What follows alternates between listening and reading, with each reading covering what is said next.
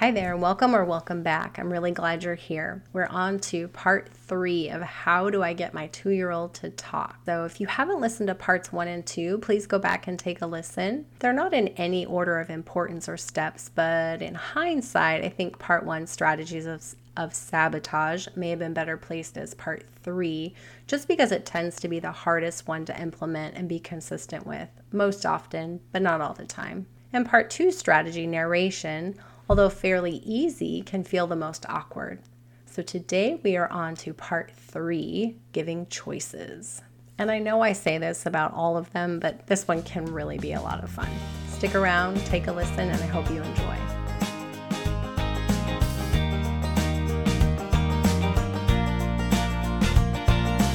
Hello and welcome to this podcast, The Talking Toddler Coach.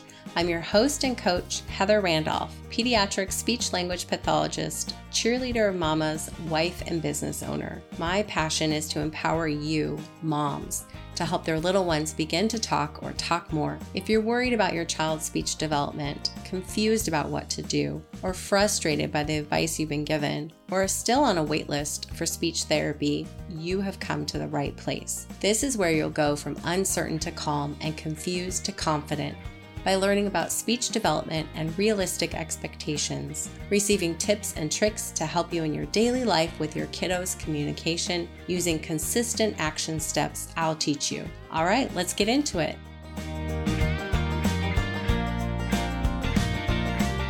For the last 2 weeks, we've been talking about a couple strategies on how to get your toddler to talk, how we can give them opportunities to communicate. So we've talked about sabotage, which included modeling language with or without signing and using that expectant pause.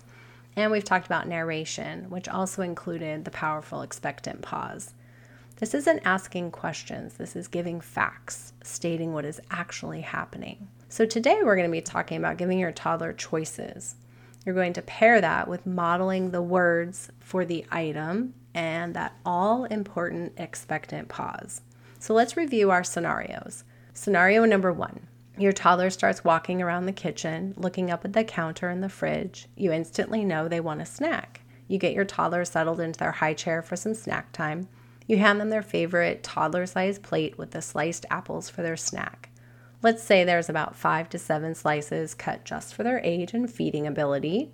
They eat their snack, you clean their hands, help them down from the high chair, and off they go to play with their toys. All right, and just a reminder about scenario number 2. You and your little one are playing on the ground. Your little guy or girl grabs at the small bin of blocks with the lid closed with the side clamps. They tug at it and struggle for maybe a second or two. You open the box and dump all the blocks out on the floor. The two of you start to stack the blocks. So in scenario number 1, you can offer choices for the type of snack they can have. For example, let's say you want to give them the options of an apple or an orange. Hold them up and say, which one do you want for a snack?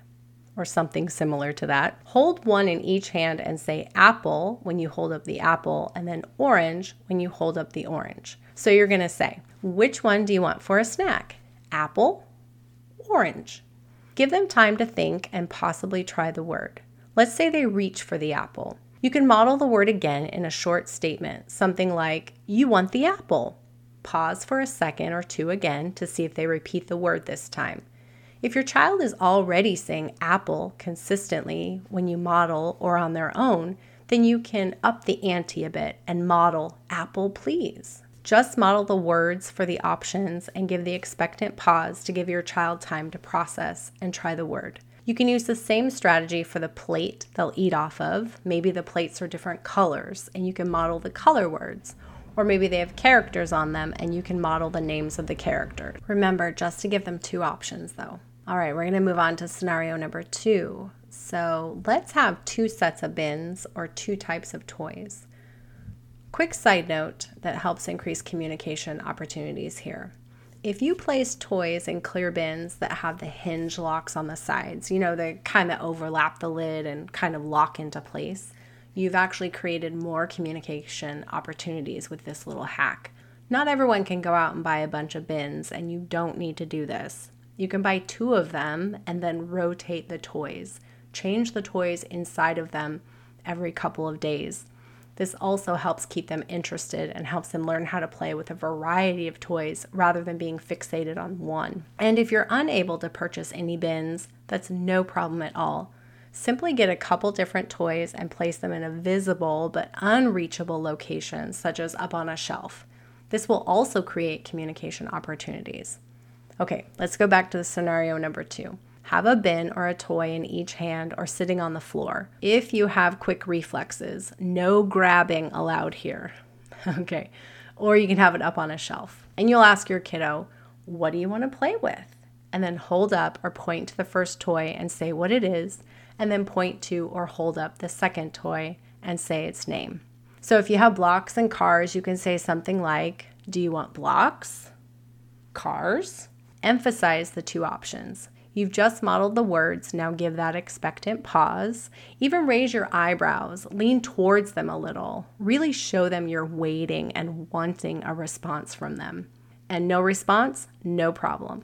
Model it again. Blocks, cars, and pause again. Your child may attempt the word or reach or point to what they want.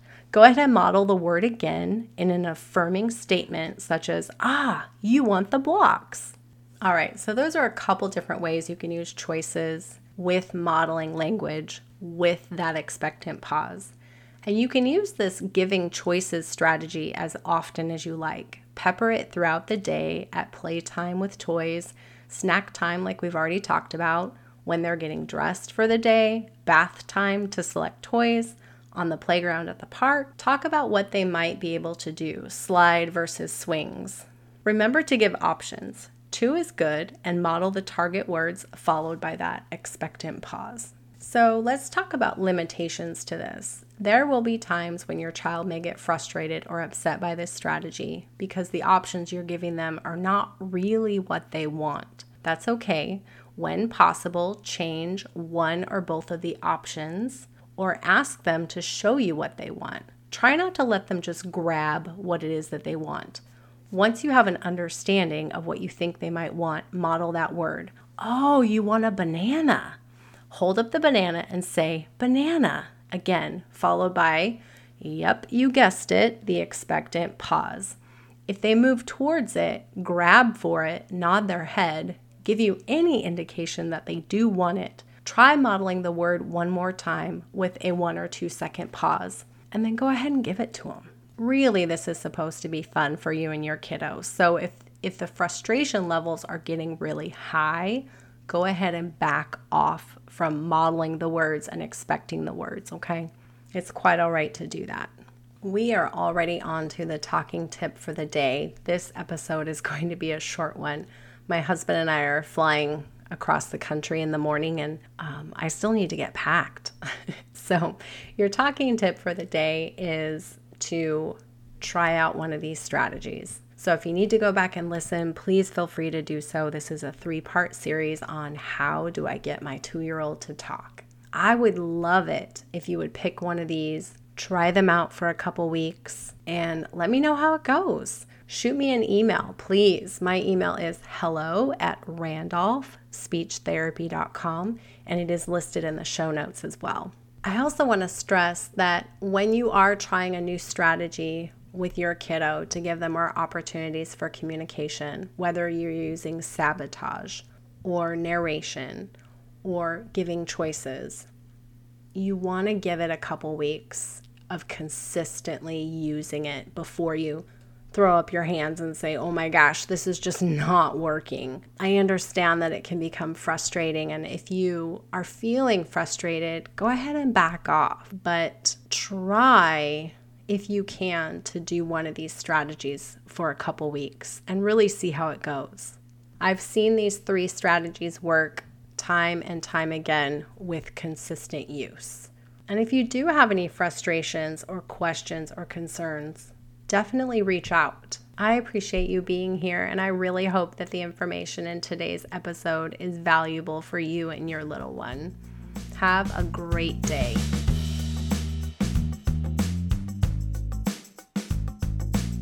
Thank you for listening in today. My hope is that this podcast will help you feel a little more calm and confident when it comes to your child's talking. If you have any questions about this episode or want something covered in a future episode, let me know. You can connect with me and find more information at randolphspeechtherapy.com. If you found this podcast worth your time, please rate and leave a written review for the show. This helps other moms find this podcast and get help too. Just a reminder, the content in all of these episodes is for informational purposes only and is not to be considered speech therapy. If you need help finding a speech therapist, reach out. I can help you find one in your area or see if teletherapy is a good option for you. Don't forget today's talking tip and have a great day.